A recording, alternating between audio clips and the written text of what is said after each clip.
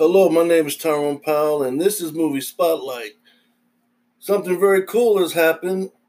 One of my best friends is back in Chi-Town, and me and him have a deep mutual love for cinema. And we also do a little catching up as well. Kelvin, in the Yo, building. yo, what's going on, man? It's good to see you, dude. Good to see you too, bro. Man, we've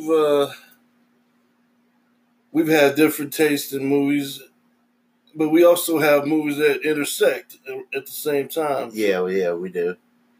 You know, more of Scorsese, Spike Lee, you into, John Woo and the Asian cinema. Mm-hmm. But we also, like we said before, Die Hard and Terminator, two of the best American films ever. Yes, two of the best American. I would say two of the best American action movies. Right. So, man, you was out of town. The Cubs won the World Series. Right. But it's all good, man. Yeah, man. Wow. This MCU dude, who would have thought? First of all, this is Robert Downey Jr., man. Hey, it's Downey Jr. Who would have invested in him? Right. Favreau had to beg them to take him on. You know what? And it's one of those things where it's like, yeah, Robert Downey Jr. is, to quote Sean Penn, one of our finest actors. But he's better than Jude Law. That's for sure. But I think at that particular time, a lot of people don't really remember because they see Robert Downey Jr. now as Iron Man, but for people our age, we remember Robert Downey Jr. for a great deal of movies. And on top of that, we do remember basically like the rough patches. Exactly. The in and out of jails, the in and out of rehabs for drug problems. So, so we knew how good Robert Downey Jr. was, but to the studios and to this point, like I would read stories about Richard Pryor. Right. And some of the studios, although they thought that Richard Pryor was a great performer and a great actor and a great comedian and a great writer, It was like, are you going to vouch for this guy? Because he shows up late, and when he shows up, he's high, and all this other stuff. So I think with Robert Downey Jr., they were basically doing the same thing. Exactly. But he had started to come back because he was Fincher. He had him in Zodiac, and he was some other projects as well. So Favreau really put his own reputation on the line too. Yeah. And what the result was, I think, was the very entertaining movie. Right. Because here's the thing. People don't realize that there were comic book movies before Iron Man even came into the picture. Iron Man was just the launching pad for what we call the MCU right now. Right. But before then, of course, we had I believe we had Batman Begins, and like The Dark Knight was about to come out around that time. The same year as Iron Man. Right. And then we had like some X-Men movies, and we had the Sam Raimi Spider-Man movies. Yeah. So there was comic book movies out. I think what the main ingredient for MCU's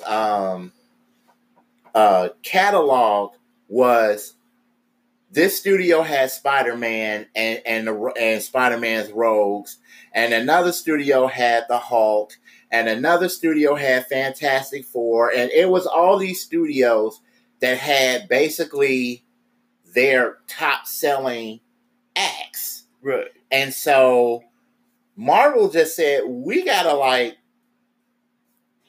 put our B team basically together. And that's the thing, man. It's like not a lot of people knew who Iron Man. And they probably had an idea, maybe, but Thor, Black Widow, and you know what I mean? Because I'm gonna tell you the truth. Like, I heard of Iron Man when I was a kid, but I didn't hear about it enough to say, like, I didn't really realize it was a comic book, right? Right. How I really heard about Iron Man was basically Ghostface Killer's album. Right. And then the whole alias, he was Tony Stark. And then I was like, what is that? And then I found out that, there's a comic book. And Method Man was Ghost Rider. Yeah, Method Man was Ghost Rider, alias Johnny Blaze. That's how I found out about Iron Man. And then to kind of like put everything together in this weird cohesiveness thing, I remember there was a rumor, or maybe there was actually a scene that Jon Favreau said that he shot for the first Iron Man, where Tony Stark, played by Robert Downey Jr., actually walks into some place or does something, and he runs into Ghostface Killer. Right. But that scene got cut out, or the scene just didn't film the scene. But the scene where in the first Iron Man, where Tony and Rhodey are on the plane, and the stewardesses are dancing and stuff. Oh, yeah. You clearly hear a Ghostface Killer song playing in the background. That's awesome, man. I remember I was like shaking my head like in the movie. I was like, I got it. And fast forward a little bit, you had what I think is the Batman Begins of the MCU is the Winter Soldier. And I say that because it's like, hell, man, this mother is rough and gritty, dude. Yeah. And I'm like, you know what? Like, I kind of looked at it like this. I think, like, in my opinion, I felt like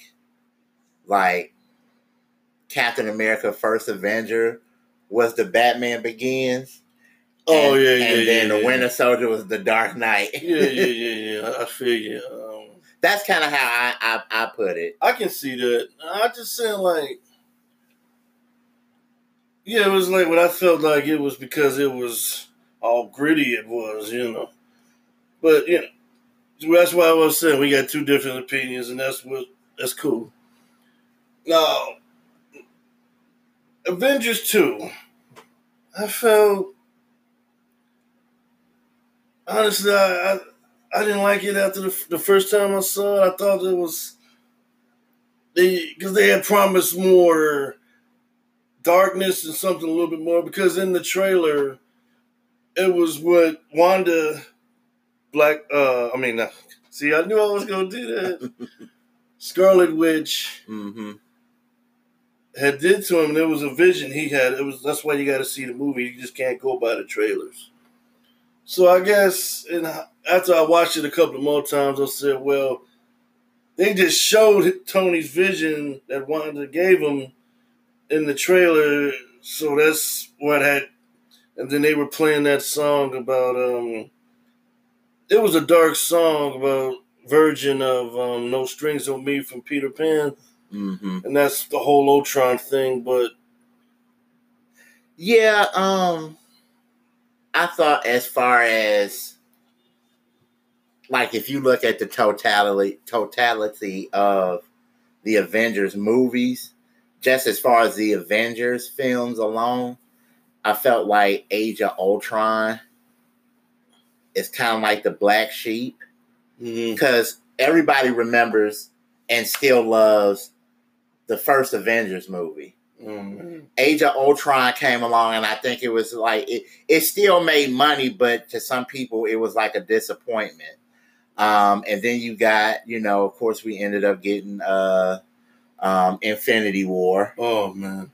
And then we ended up getting Endgame. And so when you look at the totality of those movies, of course, it's like, yeah, Age of Ultron is kind of like okay in that list, but I still I enjoyed Age of Ultron when I first saw it. Cool. I enjoyed it when I first saw it. I still enjoy it. Probably Now, if one day I'm at the house and like I see Age of Ultron on, but then on another channel they're showing Infinity War, more than likely I'm going to Infinity War. Bye-bye, Ultron. That's with Elizabeth Olsen. No. Right.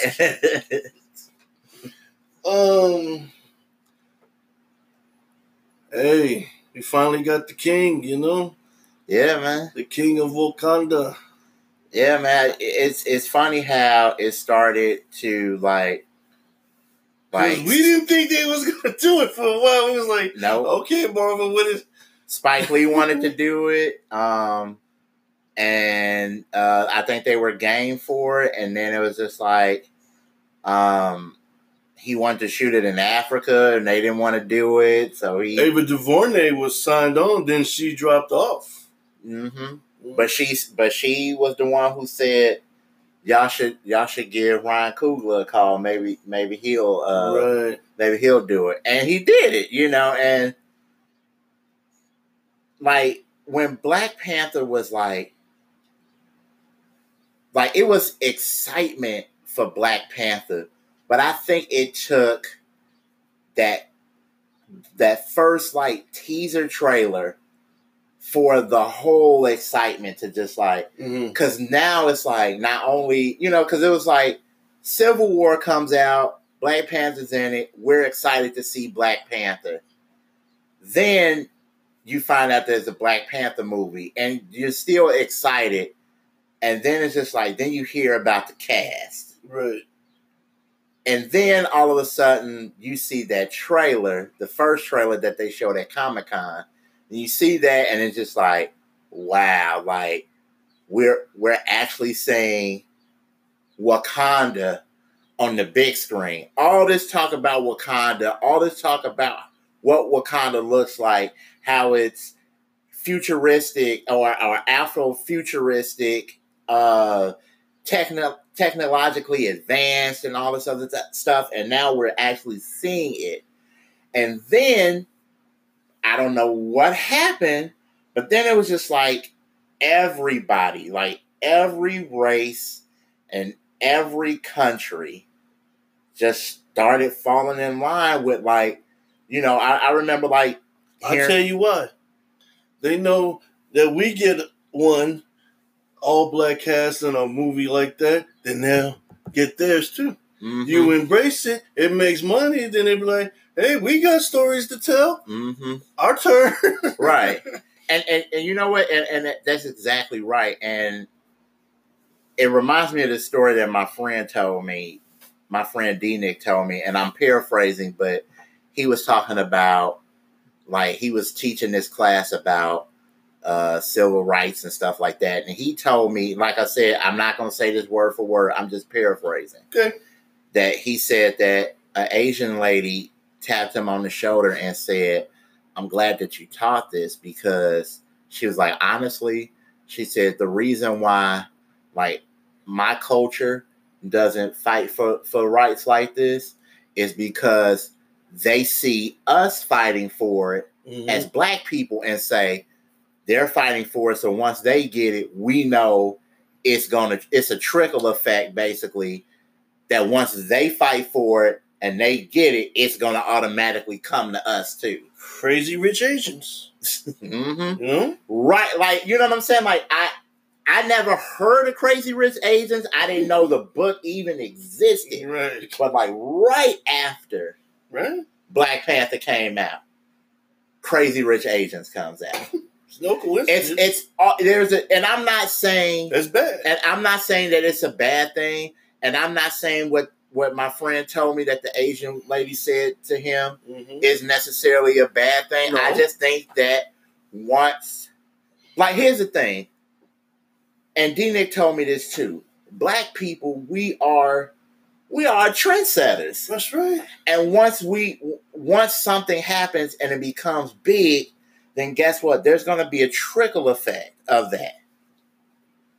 And what has happened has always been is black people are the trendsetters, but white people become the protect. Wait, what's the word I'm trying to say? Look, I had a break crap, man. they become the practitioners of our culture because they're the ones holding the strings. Mm-hmm. That's what I'm trying to say. We're the trendsetters, but then they come in and dictate to say like, well, you know. And I was just watching this Hollywood Reporter Roundtable that they post on their like YouTube page, and one of them had John Singleton, and John Singleton, you know, just said like, Scott Point, Scott Point, and John Singleton said, you know, basically, and again, I'm paraphrasing, that you go into these meetings with these execs and the studio heads, and sometimes they'll tell you what they think a story like this should go, not even knowing what the culture is and how stories from our culture goes, but they'll dictate because this is how they feel that it should go. Right. You know. Have to tell our stories and how ugly things can be being black in this country, but you gotta have a white person with redeeming qualities. Mm-hmm. Or a white savior. There you go. There you go. So, Endgame. No, wait. Captain Marvel, then Endgame. Okay. Did you see Captain Marvel? Not yet. Captain Marvel, like we had a conversation about Captain Marvel last night, and to me, I think Captain Marvel, like I only saw it once, and when I saw it, I thought it was good. Like I walked out and I was just like, man, it was cool. Like that's kind of how I can't. And before anybody tells, well, you just saying there because they had a one. No, it's not even that. It like I love Brie Larson. I think Brie Larson is a fantastic actress. I didn't feel the same with Captain Marvel than I did with any other Marvel movie. Right. I felt that it was good. Like what the other Marvel movies, like think about it like this. There's a lot of people who don't know who Captain Marvel is. Me being one of them. And I didn't know about Guardians of the Galaxy. Right. I didn't know about Ant-Man. And it had nothing to do with the fact that Ant-Man is a guy or the Guardians is a bunch of dudes and one girl. But I walked into those movies not knowing, and I walked out like, wow, that was freaking dope. Yeah. And when I walked out of Captain Marvel, I said, that was cool. Boom. and to me, if I can walk into 3 movies with characters that I don't even know, and 2 of those movies, I'm saying, yo, that was dope. And then the other movie, I'm like, oh, it was cool. To me, there's something wrong with that. Why is Captain Marvel, one of the only like I wouldn't say one of the only, but I'm saying like one of the only female superheroes that you are giving a spotlight to. Their first female standalone superhero movie. And I'm just like, oh, it was cool. Like, it was cool. And it has nothing, like I said, it has nothing to do with Brie Larson. Like, Brie Larson could be a Democrat or Republican and say whatever she wants to say. That doesn't bother me. I want to see a good movie. Right. And if I, like, and I'm not saying it's not a good movie. No. But when I walk, I'm like, oh, it's cool. Like, there's something more that's kind of missing. Right. That's all I'm saying. And Quiet as Kept, I mean, it's probably the first time a lot of people are hearing about her, and they don't know her politics. You know, they don't probably even know she won an Oscar. But they know that this is part of the MCU. Right. And they want to go in and just give me a good movie. Right, exactly. Man, but I still say y'all should check out Captain Marvel. I'm gonna try to watch it again myself, and maybe on the because when I first saw it, it was opening day. Mm-hmm. And after that, I didn't see it. I didn't go back to see it. Not that I didn't want to go see it. It's just when movies come out, there's a lot of stuff coming out. Oh, yeah. And a lot of stuff kind of takes your attention. Because you got other movies coming out, and you got stuff on Netflix or other streaming services, and hell, there might be a video game or somebody interested in playing that weekend. It's just a lot of stuff nowadays that pulls you in a million other directions. Yeah, man. It's just, but I do suggest if you haven't seen Captain Marvel, I would say watch Captain Marvel. It's not a movie that I would say don't watch. It's a movie that I would say definitely watch. But man, that Endgame.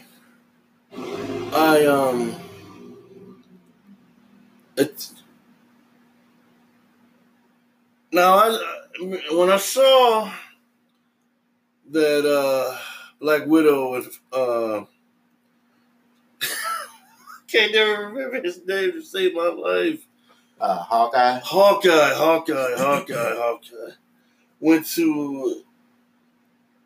They went to the place where Red Skull had wound up on, and that's where you remember that Thanos took Gamora. Mm-hmm. Like, well, Hawkeye. Well, he has his family, and we saw them disappear at the beginning. So he can't die now, and Black Widow, I'm like, wow. I guess it's going to be her. Yeah.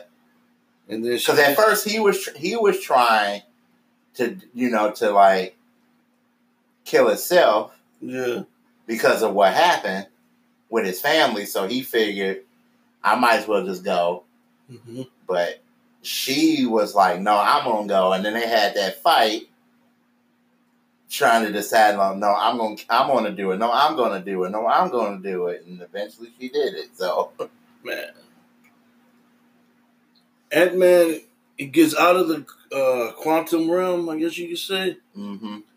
And he comes back home, and his daughter is older now, Yeah. It's like, yeah, man. Wow, I missed some birthdays. Right. Here. Time goes fast when you're in that quantum realm, man. Like, shoot. That's I wouldn't want to go in that quantum realm. I don't know what the hell I'm gonna be missing going into that quantum realm, man. But what I thought was a good plot point is Nebula. Mm-hmm. And how you had the Nebula from 14 in the Nebula that was with Don Cheadle's character, War Machine. I saw the movie, people. I promise. With War Machine, hey, it's about 100 characters. Give me a break. Right. I thought that was a good plot twist where the thing that she knew would feed into the other one, Nebula from 14. And then she was able to tell Thanos, like, wow, that was like, didn't plan for that one, right? Right. As smart as they all are, just couldn't plan for that. Like. Yeah. Man, so now that we witness what is Endgame, when do you think we're gonna get an announcement about Phase 4? What the Phase 4 movies are gonna be? Some people maybe at Comic-Con, yeah, or maybe April or March or April of next year, somewhere along that. If not at Comic-Con this year. Yeah, and a lot of people think that it's going to be at Comic-Con, and a lot of people, like if you look at YouTube or like different like websites, there's a lot of people who are already speculating like what movies are going to be in there. Like, of course, we all know that that there was a Black Widow has a project, mm-hmm. and when there's already been an announcement of a Doctor Strange 2, a Black Panther 2, we're gonna get a Shang-Chi The first Asian standalone movie. Mm-hmm. And I'm actually looking forward to it. Now, other than that, I don't know. The Eternals, I know we're gonna get an Eternals. Keanu Reeves is gonna be in there, right? And I think Angelina Jolie as well. So, I wonder what the timeline is going to be as far as what's coming out first, what's going to come out.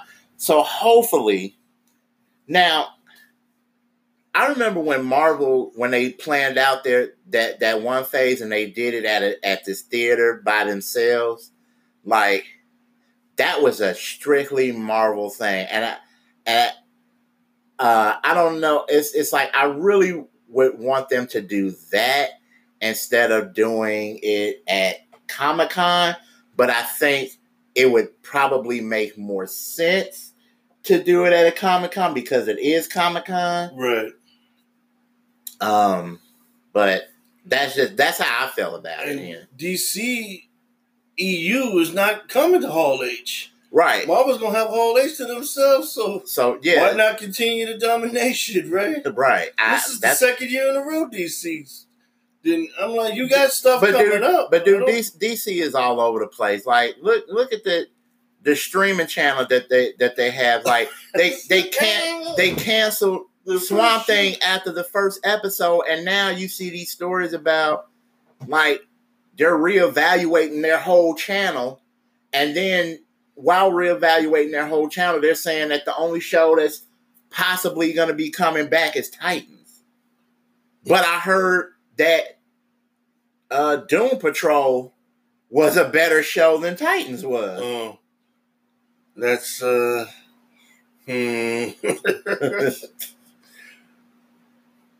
don't know. I don't know either.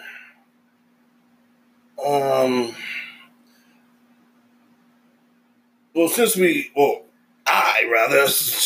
talk about DCEU, Robert Pattinson is Batman, and I just want to say, hey, 88 when they said Michael Keaton was playing Batman, what? Oh, come on, Mr. Mom is playing. Like everybody complains about the new Batman. Everybody complains. There's not been one Batman that they didn't complain about. That they never complained about. Val Kilmer's blonde. Right. Then in 07, Christian Bale, why him? Like Ben Affleck, like everybody complained about. Wait till you see the finished product. Wait till you see the film. And see, and then when everybody saw Batman 89, I have a friend, rapper by the name of Drunken Monkey. This dude to this day has told me and has continued to say that Michael Keaton is the best Batman. I gotta tell you, man, that scene at the end, it was up at in the church at. It was the scene where he comes up, he finally gets to the roof, and he was looking around, and then Joker's talking, and then he turns around real quick, and that shot Tim Burton had, that scowl he had on his face, nobody's ever matched that. And Tyson will tell you, too. If he was right here, I would say, what is your favorite scene in that movie, or what is the shot that is, trying not to curse, but we talking Batman 89, though, Kels. The fucking shot in Batman 89 that man, he turned around and that camera came close to his face, and that look he had on his face. Oh, this is Batman right there, man. Yeah, man. Like I thought as far as the Batman that everybody wanted, right? Like the Batman that everybody complained that they didn't get, but the one that I felt was the exact one that everybody was talking about, the cheat structure, the build, the height was Ben Affleck. Yeah, but then that's when DC had their head up their arse. I'm like, you picked the right one. And Henry Cavill is perfect as Superman, and Gal Gadot is Wonder Woman. Lord have mercy. But then fumbled at the goal line.